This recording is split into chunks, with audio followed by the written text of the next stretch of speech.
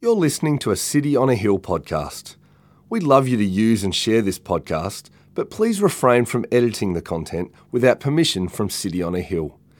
If you'd like to know more about our church, or if you'd like to donate to the work of City on a Hill, please visit cityonahill.com.au.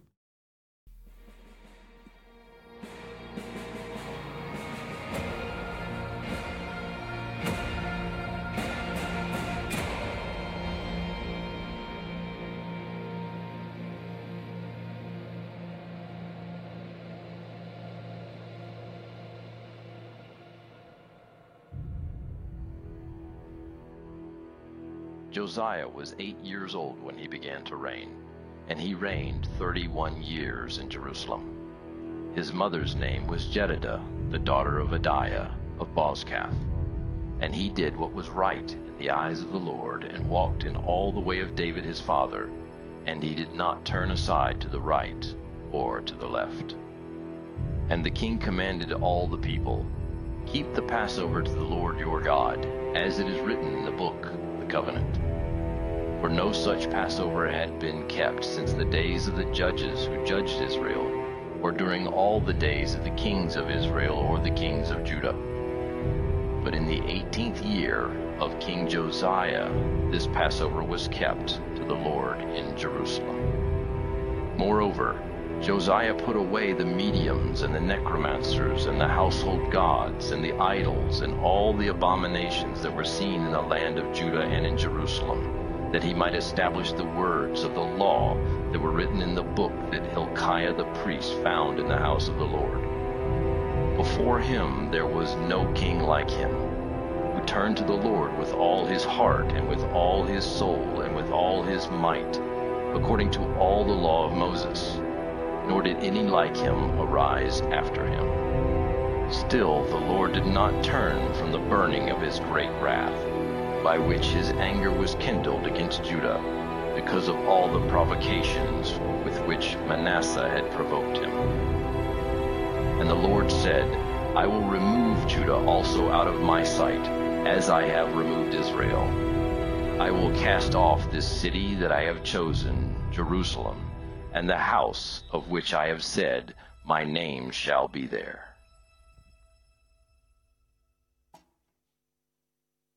Good morning, everyone. Am I on? Yes. It's great to have you with us today as we worship. It is coming towards Christmas, and that is exciting for some of us, creating a little bit of sense of dread for others. But whatever you are at and however you came this morning, it's my prayer as we've prepared and as we continue, this will be the final installment in our King series today, that God would speak to you and to me through His Word, that He would lift us up, He'd point us to the Lord Jesus, and we would leave this morning different to the way we came, right?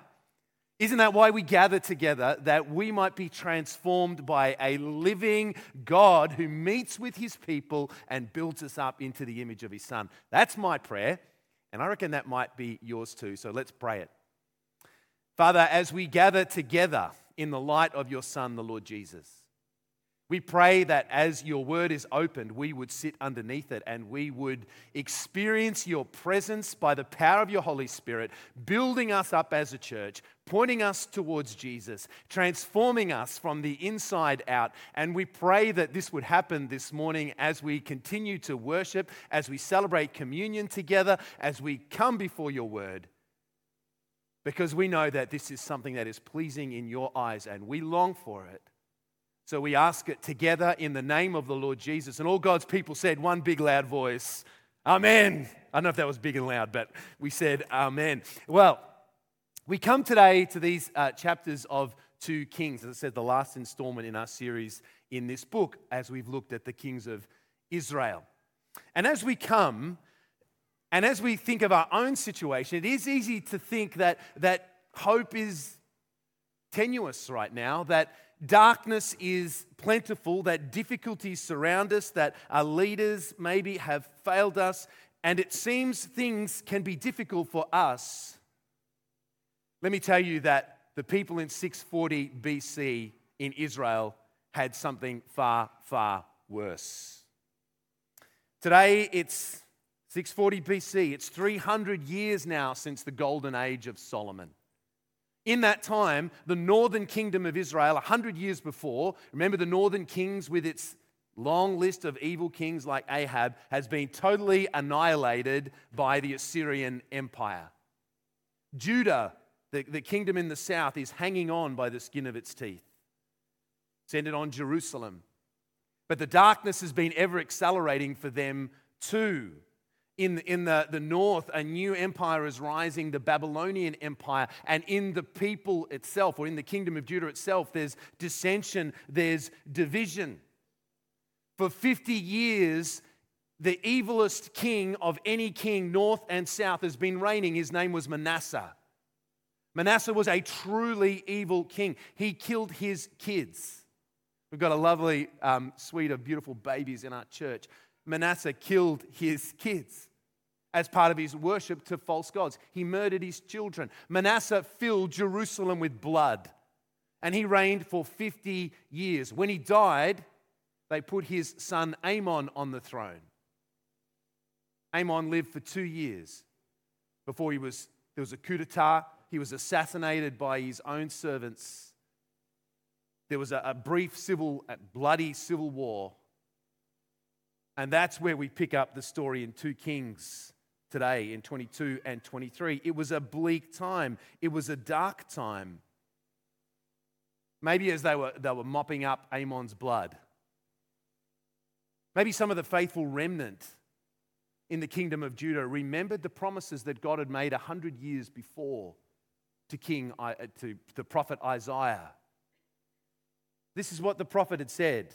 Isaiah chapter 11, verse 1 to 2. There shall come forth a shoot from the stump of Jesse, and a branch from his roots shall bear fruit. And the Spirit of the Lord shall rest upon him. The Spirit of wisdom and understanding, the Spirit of counsel and might, the Spirit of knowledge and the fear of the Lord. Isaiah, 100 years before, had given this prophecy that from the stump of Jesse, from a tree that had been cut down, Jesse was David's father. From this stump, a shoot is going to go and spring up. And so maybe as the people of Judah are dealing with this catastrophe of evil kings and assassinations and a rising power in the north, maybe they remembered that because they stuck with David's line. And they took a little child, an 8-year-old boy, and they put him on his throne. One day he was playing Lego and Nerf guns. The next day his dad was dead. And he was now on the throne of a kingdom that was embattled, a kingdom that was surrounded in darkness. And Josiah will be like a ray of light piercing that darkness. Josiah will be like the sun rising in the morning. Josiah will be a king who will do amazingly well. Josiah is not a good king. Josiah is not an excellent king. Josiah is the best king that the people of Israel, north and south, ever had. These chapters, in some way, are the high point of one of the mountain peaks of the Old Testament. These chapters they speak to us about revival. They speak to us about reformation. They speak to us about light in the darkness. They are glorious parts of God's word. They should bring us hope, as they did to the people long ago. They should make our hearts sing. So let's look at them together and let's look at Josiah. So as I said, Josiah was 8 years old when he became king of Israel. Chapter 22, verse 2 tells us a summary of what he was like. And he did what was right in the eyes of the Lord and walked in the way of David his father, and he did not turn aside to the right or to the left.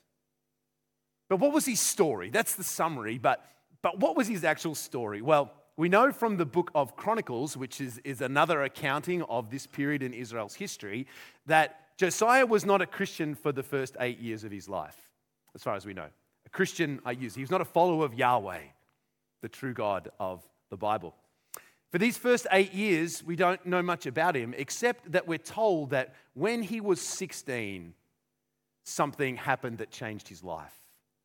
When he was 16 years old, maybe it was at the Jerusalem youth group. Maybe, I don't know, maybe his mum forced him to go. We don't know what happened. But when he was 16 years old, he was truly, deeply, radically, wonderfully converted. And he was never the same again. Anyone 16 here today? Oh, that's if you're right in that. I know we've got some 15 and we've got some older here, but 16 years old can be a difficult time of your life, can't it? In those middle of the teenage years, for Josiah, everything changed. Now, we all know stories of men and women who are converted later in life. And maybe that's your story. That's a wonderful story. When we see God reach in towards the end of someone's life or the latter period and save them from darkness. But the reality is that those people who are most powerfully used by God for the influence of good in this world and for the building of his kingdom, most people who have that impact are converted when they are young. They're converted when they're children or they're teenagers. People like Josiah. Here's another question, non-rhetorical question. If you are a Christian, if you're not this morning and you're online and you're not a Christian, totally fine. Great to have you with us today. But if you are a Christian, most of us are, can I ask for a show of hands, who became a Christian before the age of 20? Put your hands up. Have a look around. That's quite an interesting visual representation. My hand's up as well. I became a Christian before I was 20. Most of us who become followers of Jesus do so before we are 20 years old. You just saw the reality of that. And it's one of the reasons that as a church and as a community, we want to see the next generation of Josiahs. We want to see young men and young women, kids in city kids, youth going up. We want to see them encountering the truth, the reality, the beauty of Jesus Christ and being transformed by the Holy Spirit coming into their hearts and then living lives, the rest of their lives, in love for God and for others, for the benefit of the world and the good of the church. That is why as a church we invest in the next generations of ministry, because it matters. It really, really matters. That's why we want to have good city kids programs, not because of a way that we can go, oh, let's get some babysitting happening while the rest of us enjoy church, although that can be a good side effect. I'm not denying it, especially when your kids are little. But we want them to have other people speaking to them about Jesus besides us who are parents. And as a parent, we have the great responsibility for raising our children in the knowledge and love of Christ. But as you know, as a parent, your kids don't always listen to you as a parent, but they might listen to someone else at City Kids as they speak the same truth, and especially true of youth. I'm so grateful for the youth leaders in our church. Some of them are here today. Youth leaders in our church who give up their Fridays and other times to teach my kids, we've got 3 in youth, to teach them about who Jesus is, in the hope that we might have a next generation of Josiahs. Last night I saw Sam Dempsey, our youth coordinator. He posted that on Friday night there were 7 youth responding to the gospel of Jesus in our church. Now, we know that may be the beginning of something, but we also know, as it was with Josiah, that God speaks and he reveals himself, it seems, particularly to those who are in those early years as they're finding out who they are. And that's a cause for rejoicing. Maybe one of those 7 kids in our church, youth, maybe they'll be a Josiah. I hope and pray that they will be. Well, for the next 10 years after his conversion, Josiah hungers after God. From the years of 16 till he's 26, Josiah is following God with all of his heart, soul, mind, and strength, but he doesn't have all the information he needs. And as part of his program, he looks at God's temple and it's a wreck, and he gives orders that it be fixed up. Gets a building project, a renovation project going on. And in the middle of it, there is an astounding discovery. 22 verse 8, and Hilkiah the high priest said to Shaphan the secretary, I found the book of the law in the house of the Lord. Now, that's quite a significant statement. They've been doing a renovation somewhere in some cupboard somewhere or something. They find what was probably the book of Deuteronomy. God's laws given on Mount Sinai to Moses for how his people were to live, and that book had been lost. And Shaphan reads it, and verse 11, they bring it to the king, and when the king heard the words of the book of the law, he tore his robes. Josiah has been a good king, trying to follow God, but now he encounters God's word. God's word is read to him, the book of Deuteronomy, and he tears his robes because he realizes undoubtedly he and his people have fallen so far short of it. He hears God's word and he tears his robe in horror and in mourning and grieving, and he sends an urgent delegation to Huldah the prophetess. And this is the reason that Josiah says, because great is the wrath of the Lord that's kindled against us, because our fathers have not obeyed the words of the book to do according to all that is written concerning us. Josiah hears the word of the Lord and his heart is broken, and he tears his clothes and he sends that delegation to the prophetess, and he receives the word of God through her. And this is what it is. Thus says the Lord, behold, I will bring disaster upon this place and upon its inhabitants. All the words of the book that the king of Judah has read, because they have forsaken me and have made offerings to other gods, that they might provoke me to anger with all the work of their hands. Therefore my wrath will be kindled against this place, and it will not be quenched. But not for Josiah. Verses 18 and 19, but, beautiful but to the king of Judah, who sent you to inquire of the Lord, thus shall you say to him, thus says the Lord, the God of Israel, regarding the words that you have heard, because your heart was penitent, and you humbled yourself before the Lord, when you heard how I spoke against this place and against its inhabitants, that they should become a desolation and a curse, and because you have torn your clothes and wept before me, I also have heard you, declares the Lord. There's something really beautiful here. The word of the Lord comes, and it's a hard word. Josiah tears his clothes. He weeps, we're told. He mourns, and God says, because you've done that, I've heard you.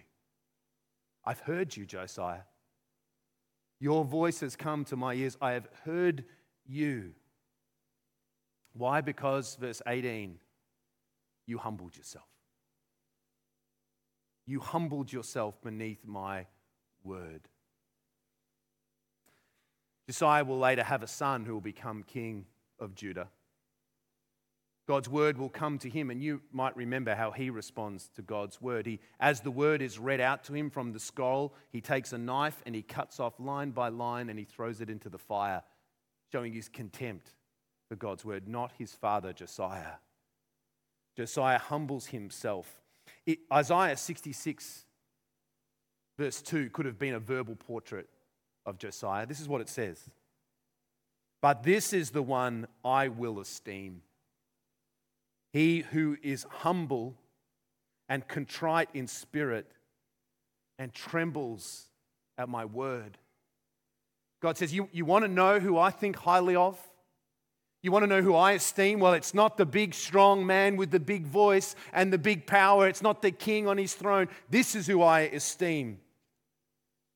He who is humble and contrite in spirit and trembles at my word. And that's a question we should ask. Are you humble before God's word? Am I humble before God's word? Some time ago now, I met a young woman who wanted to talk with me. She said she was a Christian, and she wanted to talk to me about the particular issue of homosexuality. And she said, I want you to tell me why it's wrong. Because she didn't think it was wrong. So what would I do as a pastor? I would take her to the Word of God, wouldn't I? That's the only place I can go.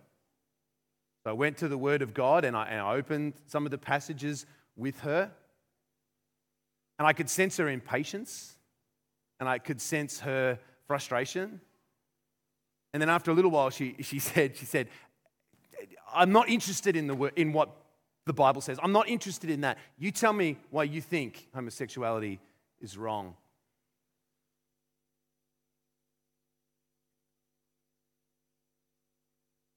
That's the very opposite of Josiah, isn't it? We're probably not ever going to be most of us are not going to be as brutally honest as she was. But how often is it true that you and I come up to a conclusion about something that we might think, and it's pretty always usually the same thing that whatever culture will think, and then we come and say we've made our decisions about this thing, whatever it might be, and then we come to the Bible, and if we do say we're Christians, then we look at ways of saying that the Bible actually agrees with us. We stand it exactly on its head. Instead of coming before God humbly and saying, God, would you show me your will?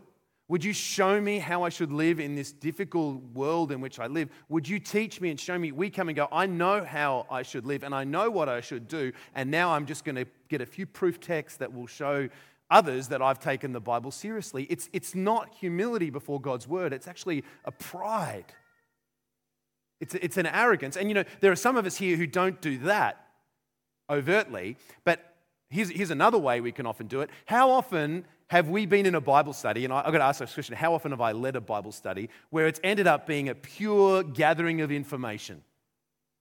You know what I mean? And you come to the Word and we open it up and we're looking for information. We're looking for facts. We're treating it exactly like we would treat an English text in year 12. We're pulling it apart. We're saying, so what did God mean here? And the whole time, it's just easy to have, we've got God at arm's length because we're talking about His Word like this, and we're sitting on it and we're wondering what might be said and asking questions, but the whole time our hearts are closed off because we don't really we're frightened of what would happen if we would actually sit under God's Word and say, God, you are the God of the universe, speak to me through your Word because I'm listening and I want to change. And what we have when we do this as a church, and you can do it in sermons too, by the way, preaching them and listening to them, what we have is a community that holds God at an arm's length and refuses to experience God for who He is revealed in His Word, but not Josiah.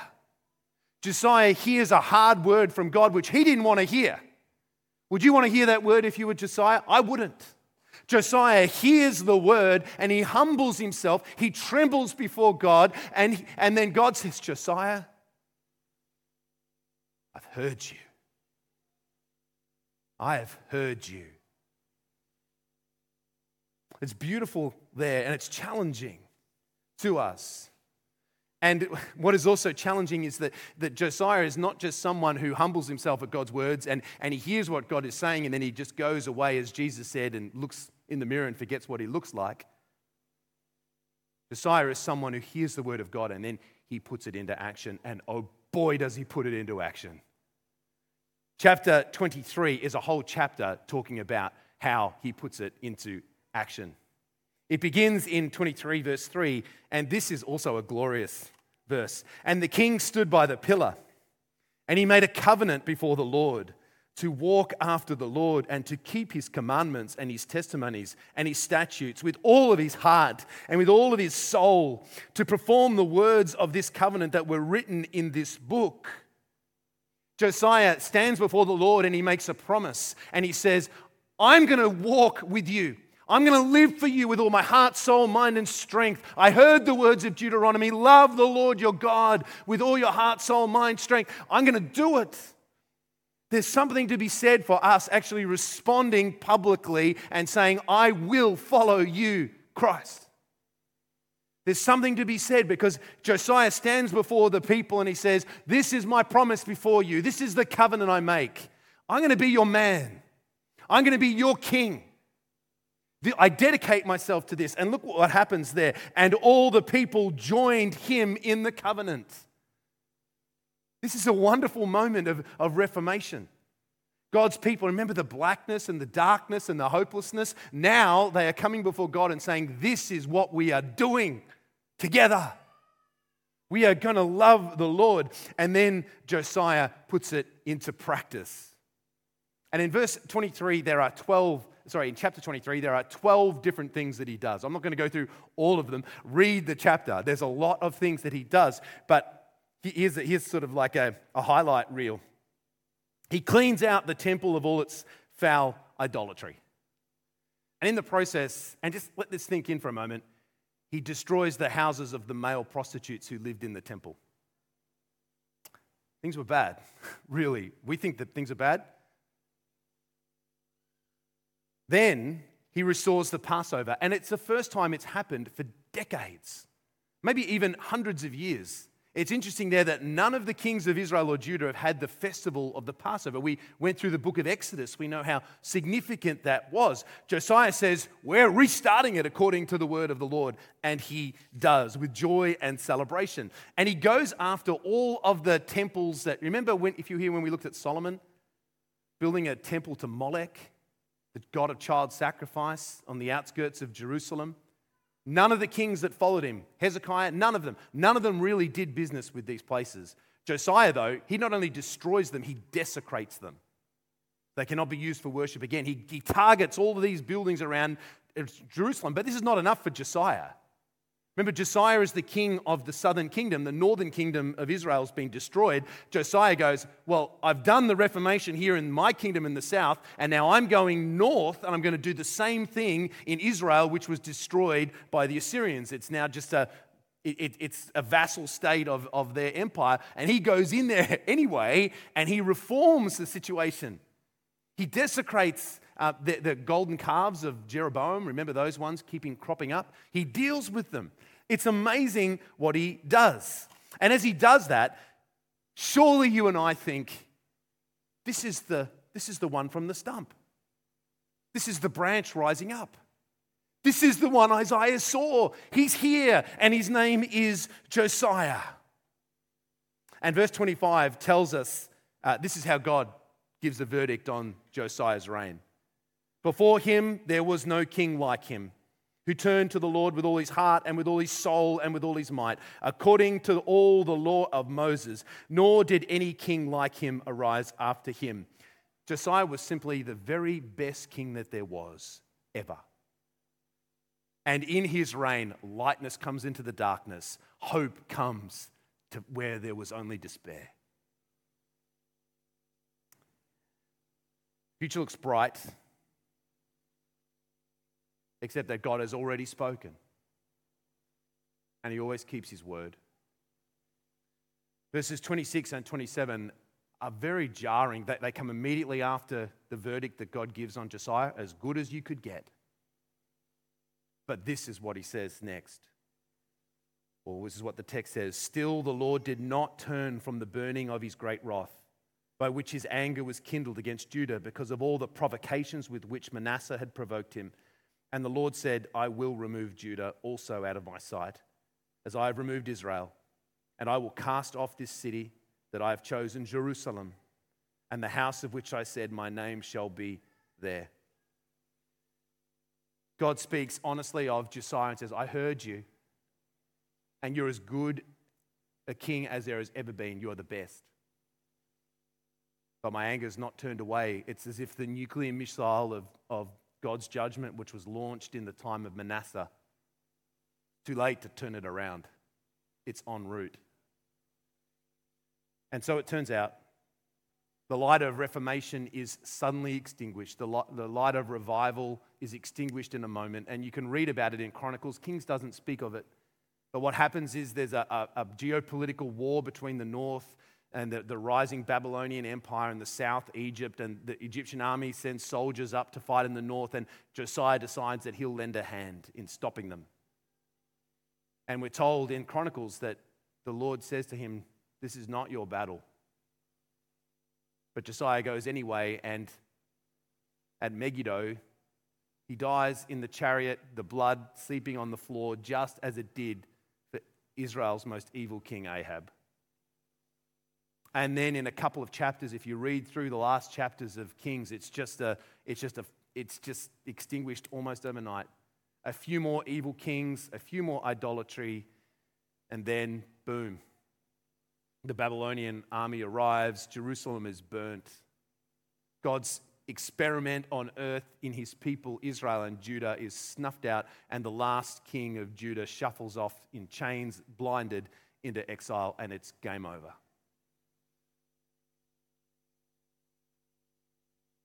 This raises some questions, doesn't it?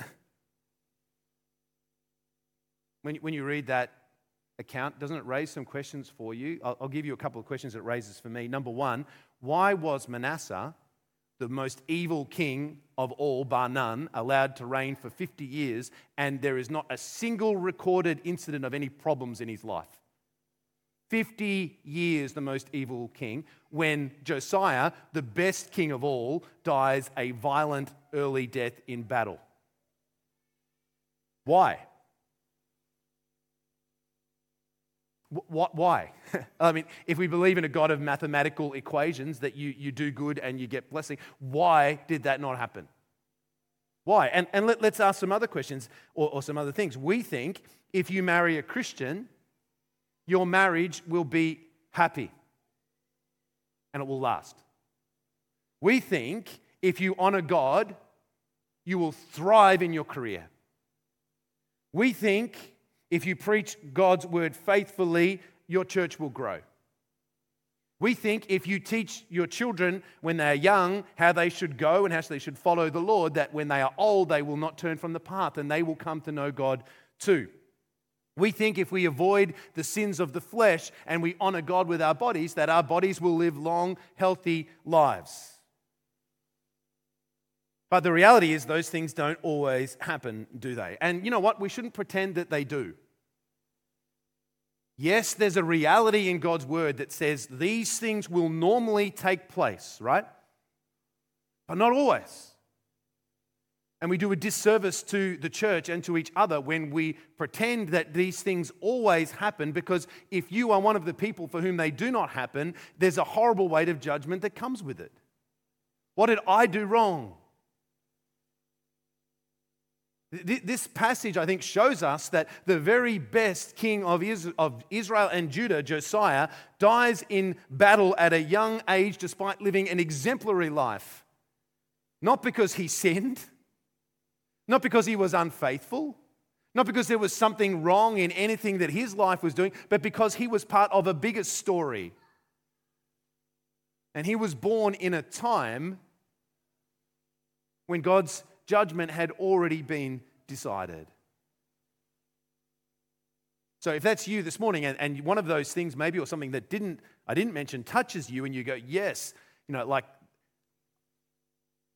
you actually should find hope in this story. Hope that there's a mystery in God which you and I are not capable of condensing to two-dimensional. God is 4, 5-dimensional. We cannot understand how he works. There's mystery in God, and there should be, because what sort of God would you worship if you understood everything about him anyway? But we should find hope there that there's mystery. All right, some other questions. Why is it that nothing on earth ever really fills the hype around it completely? Why is it that everything lets you down in the end to some degree? Why is it that every move of God in a church or an organization, every revival, every reformation ends up with a sputtering end? Why is it that every church, even the very best church, has a shadow side? Why is it that no leader completely and entirely presents the truth of God in word and in deed? Why is it that when we read the Bible, it seems that eventually the Church of Jesus Christ will be oppressed and crushed by the Antichrist? Why are these things the case? Well, I think our part is not to be cynical and disconnected in this, to go like, oh, the church is not perfect, so I don't want to know anything to do with it. Or every leader would fail, so I'm not going to get involved in anything. That's not true. But again, it doesn't help us to pretend. And I think over the years in my life, as I've presented the good news of Jesus, early on in my Christian life, I just saw so much of the reality of the goodness of God. I still do. that I'd be almost want to say, look, hey, like you're getting drunk all the time, your body's, suffering for it, your career's suffering for it. Come to Jesus and you'll have everything, your career and the body, and you don't need alcohol. And there's truth in that, right? But it's easy to present it and say, like, become a Christian and then you suddenly have got it all together and you are suddenly in this position where you're perfect like Jesus, right? We shouldn't pretend that is true because it's not. We're all broken. Yeah, we're all areas of our lives where we're still wrestling with God's reformation in our own lives. And we shouldn't present a false picture because in the end, people who are outside, they see through it anyway. And let's think about it. Jesus never presented a false picture of what it was to follow him, did he? There's one account in the Gospels where after Jesus has been teaching the crowds, they all go, this is too hard. No, we're out of this. And Jesus is standing where with just his disciples around him. He says, are you going to leave me too? Jesus presents it as it is, and we should too. Both the glory, both the hope and the light and the wonder and the joy and the reality that this side of eternity, there's difficulties, there's failures, there's things that make us sad. And sometimes we contribute to them too. That's the reality of what it is to follow Christ. But what I find so much hope in is that it's not just blind faith. It'd be easy to go like, well, you're just saying believe in God, and even if you don't see the blessings that you want from God, still believe in him anyway. And that sounds like blind faith. Why would you believe in a God that can't guarantee the blessings that you need for your life? Why believe in a God that can't give you a good marriage or good health or a good career, whatever it might be? And the reason is, and this is so important, that God has not asked us to believe or do anything which he has not done himself. God has not asked us to live in this world where there is contradictions, where there is mystery, and is not without experiencing himself. And you know where I'm going here. I hope you know where I'm going. You see, Josiah brought light into the darkness. Josiah lived an exemplary life. But Josiah wasn't who Isaiah was speaking about in the end. He was a righteous branch, but he was not the righteous branch. And the righteous branch who would come, who would rise up from the shoot of Jesse, would be one who would experience the full gamut of this world, who would live with all its disappointments and contradictions, and who in many ways would have far more injustice put on him than Josiah ever did, and yet would live perfectly. And you know who I mean? This is Jesus. That's why when we look at the Old Testament, we don't focus on Josiah and then end there. We want to say Josiah is pointing to one who is so much greater. And listen to some of the ways that Josiah does point to the real branch. Listen to this. Josiah sought the Lord when he was still a child. Jesus had to be in his father's house. Josiah humbled himself, but Jesus emptied himself, taking on the form of a servant. Josiah obeyed the word of God.